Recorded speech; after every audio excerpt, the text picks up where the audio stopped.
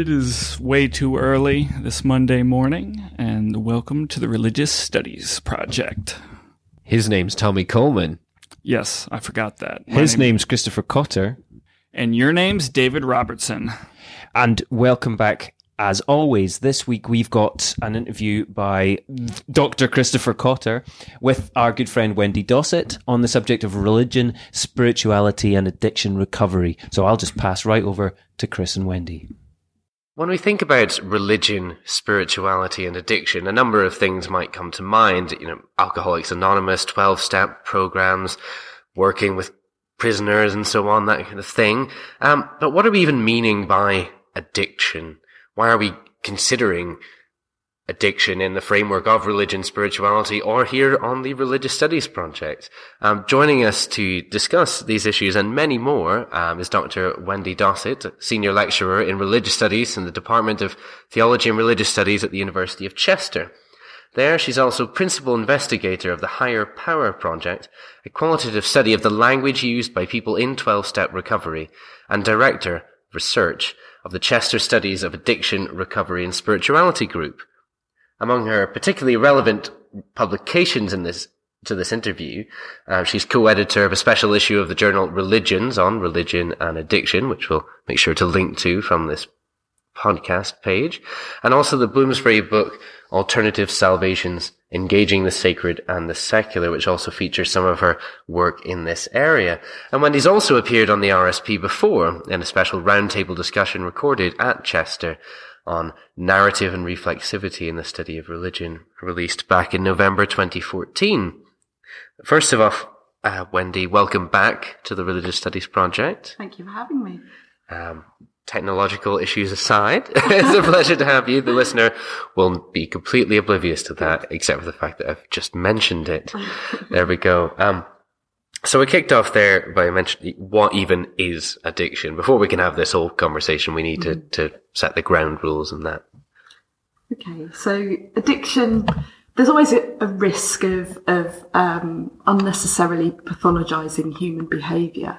But the clinical literature describes addiction as a disorder, substance use disorder, alcohol use disorder, and various process addiction disorders. So they might be particular behaviours like gambling in particular, sex addiction, internet addiction, and so on.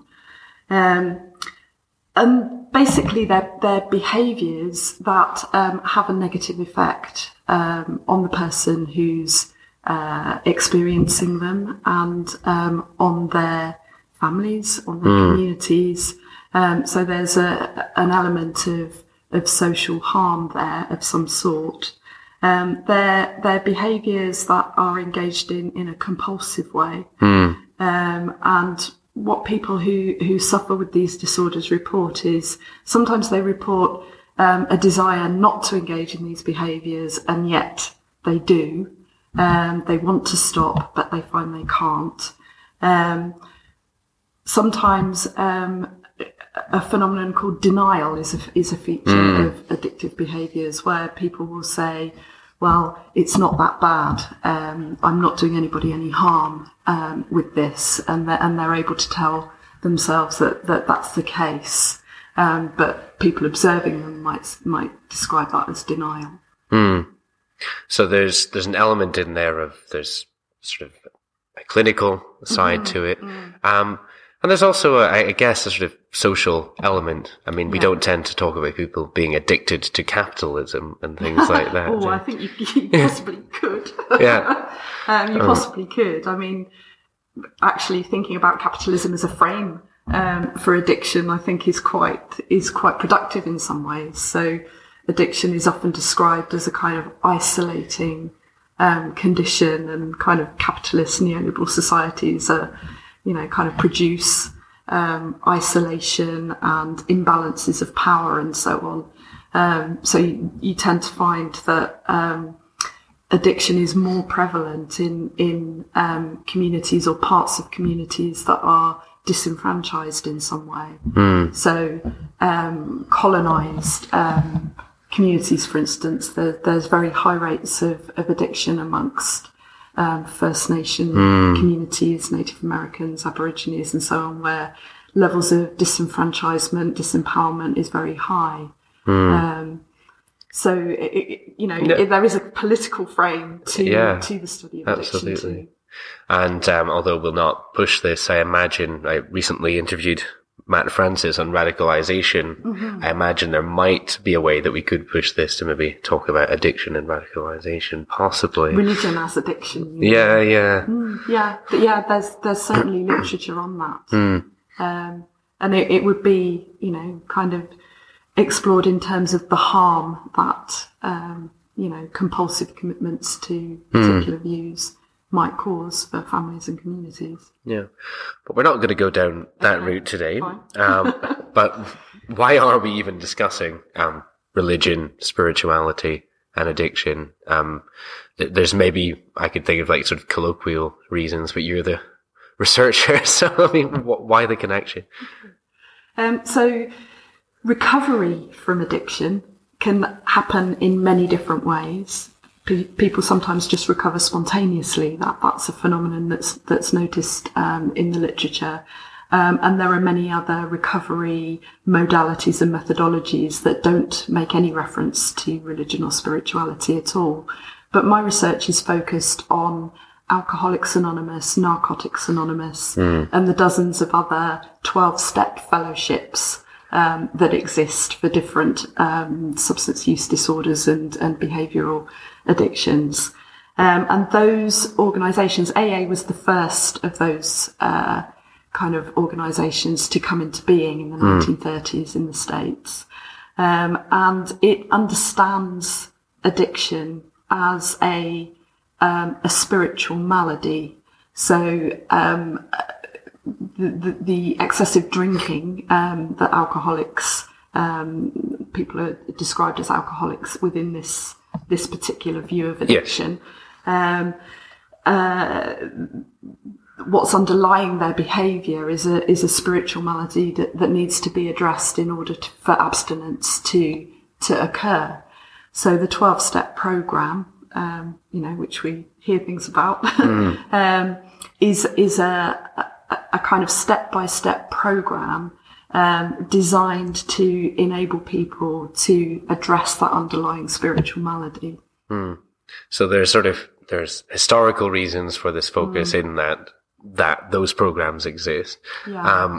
And there's historical reasons for why religion is associated with them. In that the founders of Alcoholics Anonymous, Bill Wilson and Dr. Robert Smith, were both influenced in different ways by the Oxford Group, which were a kind of conservative evangelical form of Protestantism around in the States and in Europe, in fact, in the 1920s and 30s. Right. And the Oxford Group was trying to explicitly recreate their vision of the early church. So they had recommended practices of arising in the morning and having quiet time to pray and meditate and to discern the will of God for the day. And they had this practice of kind of rehearsing what they considered to be their shortcomings or wrongdoings publicly in a group. So from there we get this idea of that AA has of people sharing in a group, which is kind of the distinctive practice of AA. So its origins were rooted very strongly in religion, but almost immediately that AA began, there was debate about whether higher power, which is a kind of key thing in this discussion, needed to be the god of religion, or whether it could be something else. So higher power in the 12-step way of thinking about addiction is necessary because personal willpower is unable to make any purchase on the problem. So, people want to stop drinking, they want to stop using drugs, they exert their willpower and their willpower fails.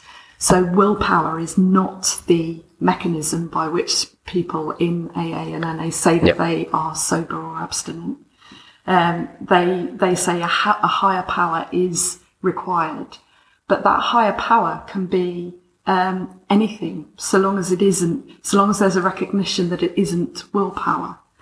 So my research in the Higher Power Project is really exploring contemporary members of these 12-step fellowships, taking into account that kind of strongly religious history, but asking people who describe themselves as being in recovery by this method, what is your higher power, and how does it work, and how did you arrive at your concept of higher power? What's influenced it? Has it? Did you have a prior religious belief before you came into recovery or not? Do you describe yourself as religious now? Has your concept of higher power changed over the course of time that you've been in recovery? So trying to get a kind of a contemporary snapshot to set against that historical stuff.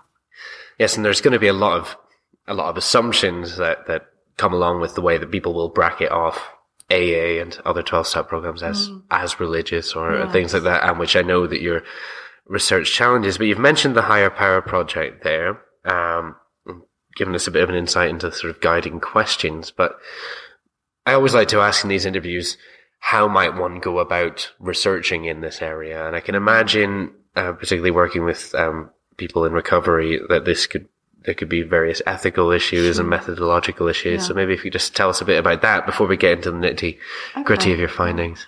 Well, I've got some background in working with people. I worked in a treatment centre for a year, so I've got a bit of professional background and training in that area. Obviously, it's researching a potentially vulnerable group. Yeah. And that has ethical implications, which can be mitigated. So ways in which we've attempted to mitigate those is we don't interview anyone who's less than 6 months away from their last drink or drug or whatever their particular issue was. So they have been in sustained recovery for a significant period of time before we interview them. And we also make sure that they've got in place various supports, so they know right up front what we're going to be asking them about. Yeah. And we ask them to make sure that if they're working with a key worker or a sponsor, that person knows that they're participating in our research and that they're aware that they'll be potentially talking about things that are, quite troubling. Yeah. So those ethical issues certainly needed to be taken into account.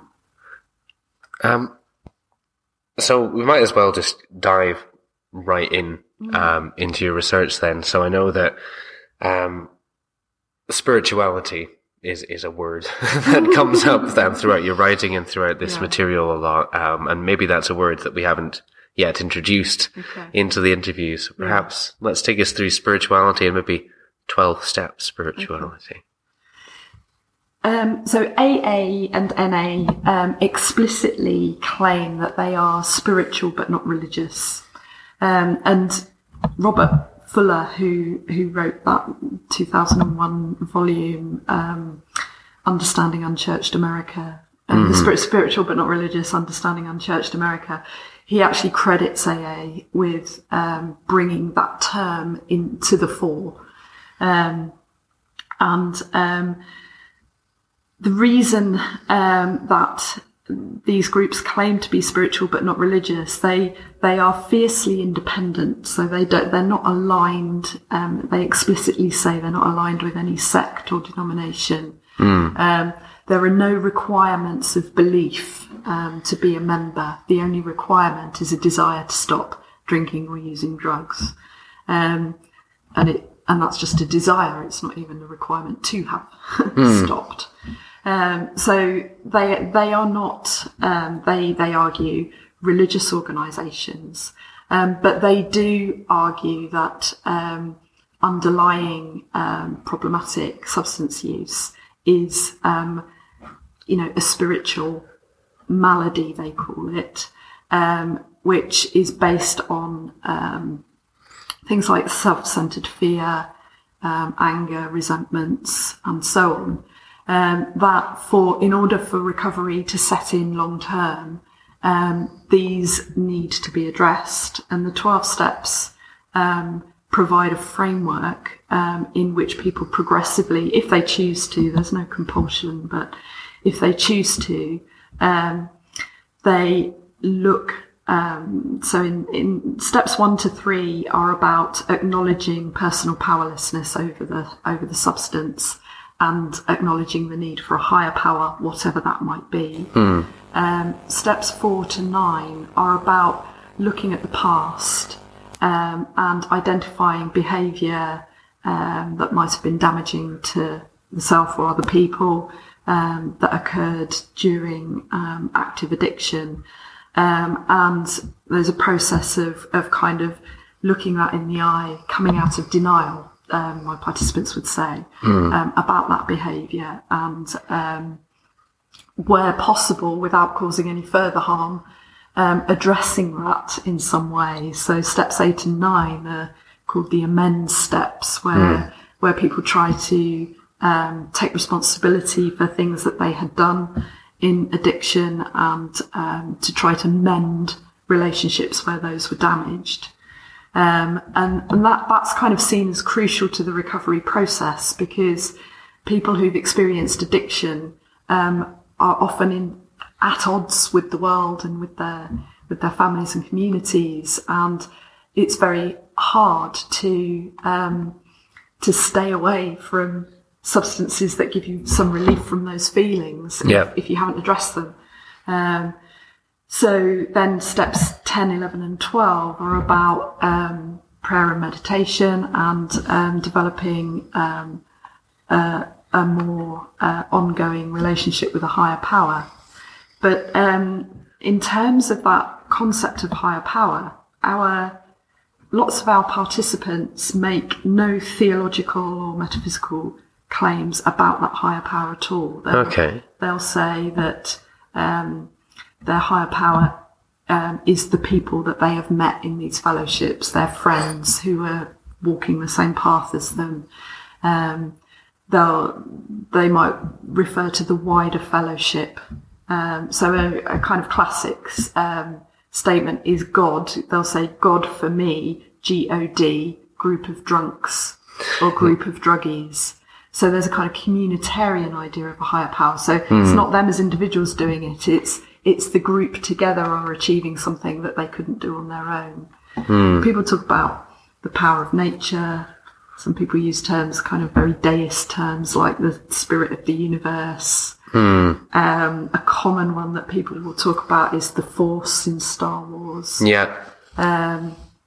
Some people will name individual people as their higher power. That's quite unusual in terms of my research. But and one of our participants named her cat as her higher power initially when she first got sober, because she was looking around for something that offered her unconditional love, and she felt the only thing in her life that did that was her cat. So her cat functioned as a higher power for a time in her recovery. So there's a kind of massive scope within 12-step programs for people to develop this concept in whatever way they want to. And so we as researchers need not approach this, let's say, through the lens of religion or spirituality, because you could psychologize that if you wanted to. But I gather from reading some of your work, the part of your argument would be like to respect the language that's being used. I think it's allowing your participants to describe things in their own terms. And I think, that's particularly important in this research site, which is often characterized in different ways by outsiders, and the insider voice is actually very rarely heard. there's quite a lot of vested interest from a clinical point of view of saying AA and NA are religious organisations. So, because they're free, they're naturally existing within communities. So, professional treatment services see them potentially as a threat, unfortunately. I mean, it's an absurd kind of situation, but they're often very keen to describe these organisations as religious organisations. And, what I would hope that my research does is for sure acknowledges the religious roots and the strongly religious language in their formal literature, but to use the tools and methods of religious studies to say, well, what is the actual experience of contemporary people who work these programs, and how are they dealing with, the language, the very Christian language of their texts? How are they dealing with the male language of their texts? I mean, the main text of Alcoholics Anonymous, the big book, was written in the 1930s in the States by white Christian men. There was a couple of atheists in there, but that language is kind of its time. So how does a non-white woman in contemporary AA kind of encounter that kind of language? And obviously we've got tools within religious studies to help us kind of notice these things and to not characterize traditions solely in terms of their origins or solely in terms of their texts. And to be interested in how contemporary practitioners kind of negotiate their authoritative statements within their tradition.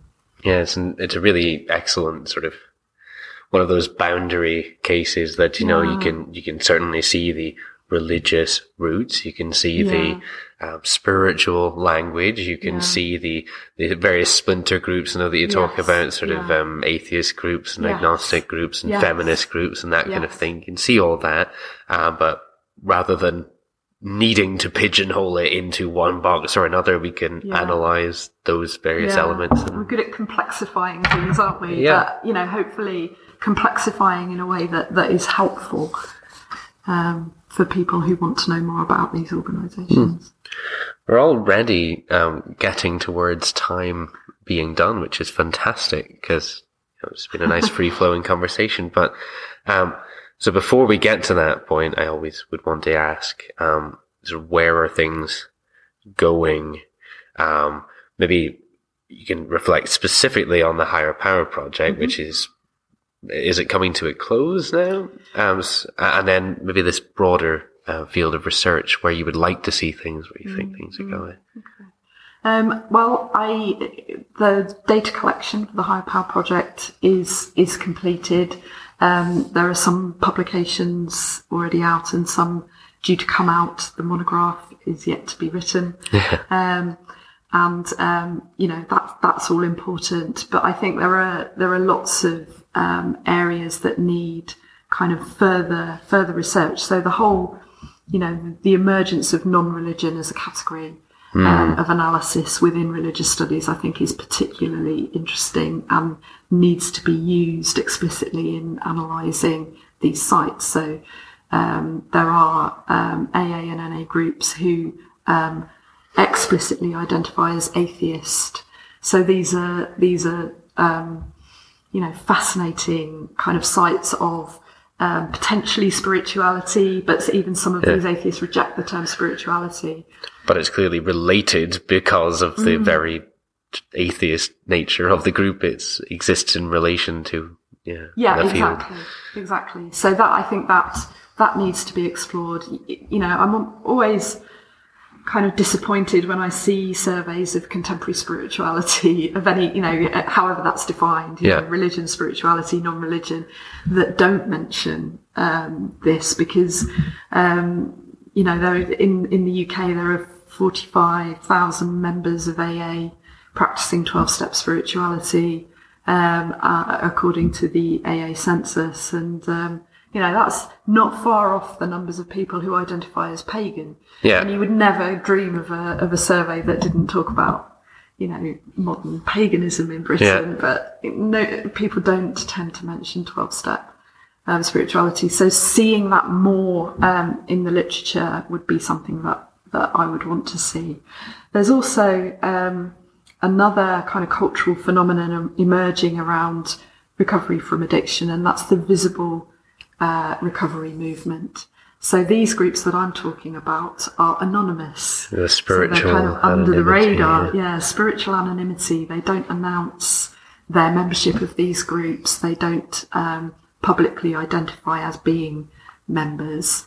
And they see that as a spiritual practice to do with humility, because their recovery is attributable not to them but to a higher power. So they're not going to say, "Hey, look at me, look what I've achieved." Yeah.